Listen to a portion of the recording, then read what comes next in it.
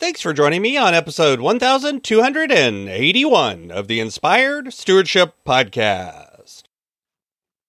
I'm Joe Shum from Soul Patch Hippo Success Coaching. I want to serve your journey to be the next version of you, to be inspired to become the most authentic you. Listen to this, the Inspired Stewardship Podcast by my friend Scott Mader, every day can help you keep the focus that you need.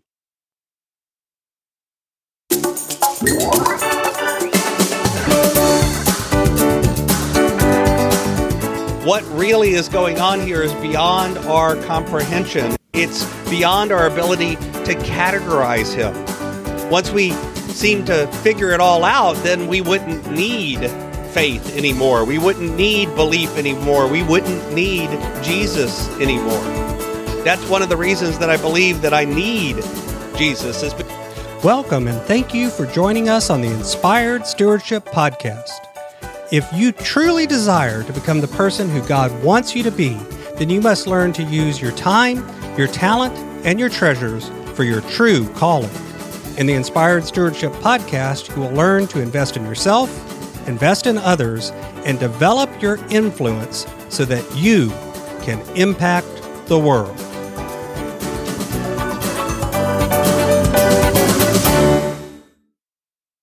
In today's Spiritual Foundation episode, I talk with you about John chapter 1, verses 1 through 14. I share how this poetry from John reflects a belief in Jesus.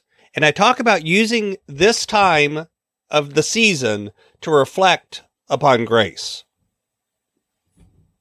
John chapter 1, verses 1 through 14 says, "In the beginning was the Word, and the Word was with God, and the Word was God. He was in the beginning with God. All things came into being through him, and without him not one thing came into being.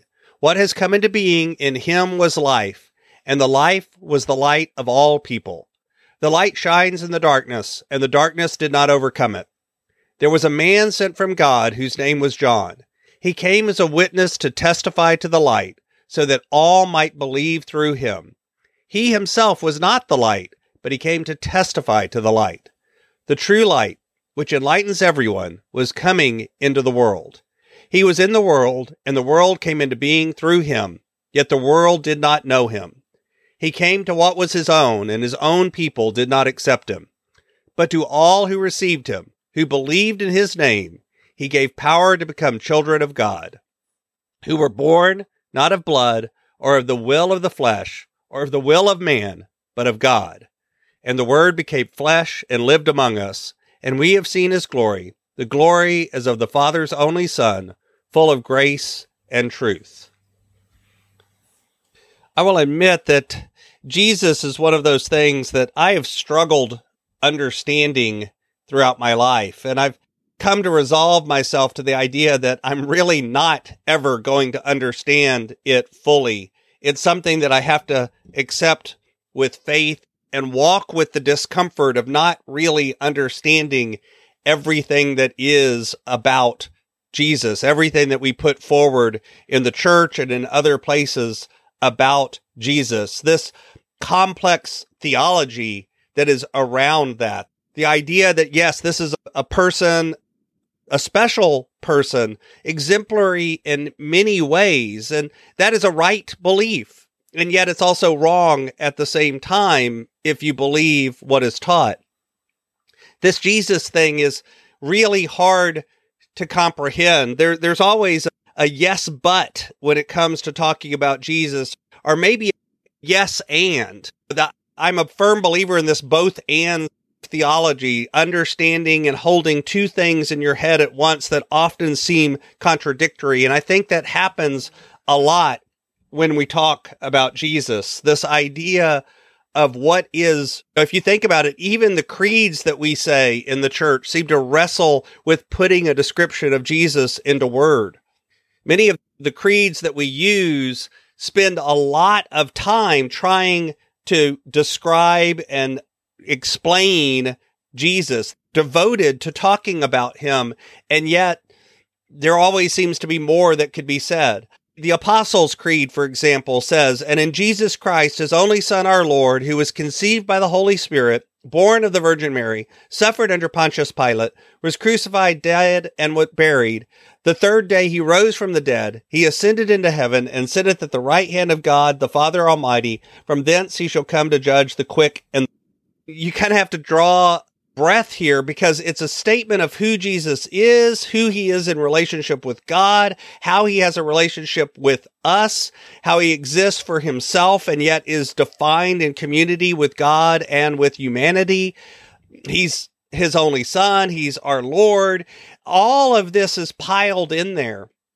And that this rather terse and relatively short statement tries to fill all of this with both simplicity and a depth of understanding what's going on here. But if you think that's something, let's look at the Nicene Creed. We believe in one Lord, Jesus Christ, the only Son of God, eternally begotten of the Father, God from God, light from light, true God from true God, begotten, not made, of one being with the Father. Through him all things were made. For us and for our salvation, he came down from heaven. By the power of the Holy Spirit, he became incarnate from the Virgin Mary and was made man.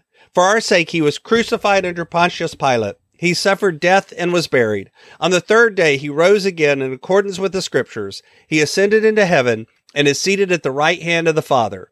He will come again in glory to judge the living and the dead, and his kingdom will have no end. Again, an even longer section. Some of the same words are used and some of the same ideas are repeated, and yet we're trying to nail down something that probably defies definition. What really is going on here is beyond our comprehension. It's beyond our ability to categorize him. Once we seem to figure it all out, then we wouldn't need faith anymore. We wouldn't need belief anymore. We wouldn't need Jesus anymore. That's one of the reasons that I believe that I need Jesus, is because I don't understand it, not because I do. This Jesus thing would become one more thing that we've conquered, one more thing that we've put in a box, one more thing that we've figured it out.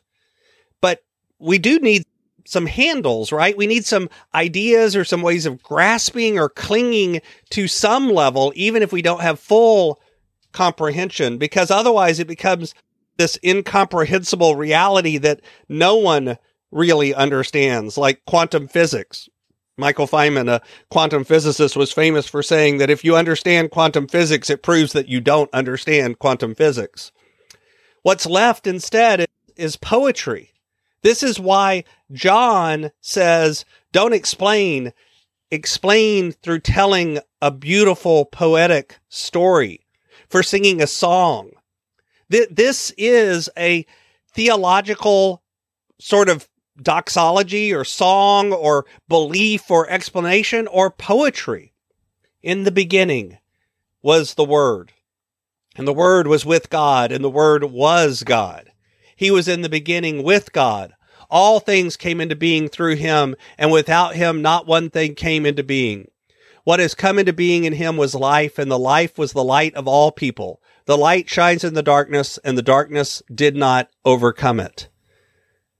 There was a man sent from God whose name was John. He came as a witness to testify to the light, so that all might believe through him.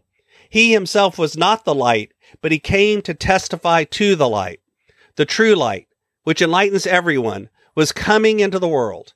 He was in the world, and the world came into being through him, yet the world did not know him. He came to what was his own. His own people did not accept him, but to all who received him, who believed in his name, he gave power to become children of God, who were born not of blood, or of the will of the flesh, or of the will of man, but of God. And the Word became flesh and lived among us, and we have seen his glory. The glory is of a Father's only Son, full of grace and truth. John testified to him and cried out, "This was he of whom I said, he who comes after me ranks ahead of me, because he was before me." From his fullness we have all received grace upon grace. The law indeed was given through Moses. Grace and truth came through Jesus Christ. No one has ever seen God. It is God, the only Son, who is close to the Father's heart, who has made him known. That's even more of this first passage from John, this opening from John. We could analyze and break down the words and try to wring out every meaning and every understanding, or we can simply bathe in the beauty of those words and recognize the power is not in understanding them, but in feeling them.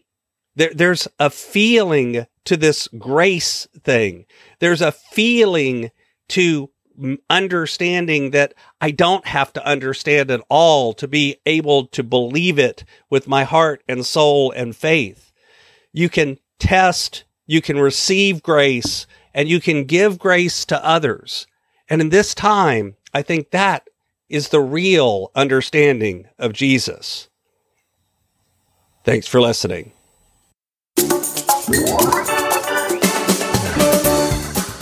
Thanks so much for listening to the Inspired Stewardship Podcast. As a subscriber and listener, we challenge you to not just sit back and passively listen, but act on what you've heard and find a way to live your calling. If you enjoyed this episode, do me a favor. Go over to facebook.com/inspired stewardship and like our Facebook page and mark it that you'd like to get notifications from us so that we can connect with you on Facebook and make sure that we're serving you to the best of our abilities with time and tips there. Until next time, invest your time, your talent, and your treasures. Develop your influence and impact the world.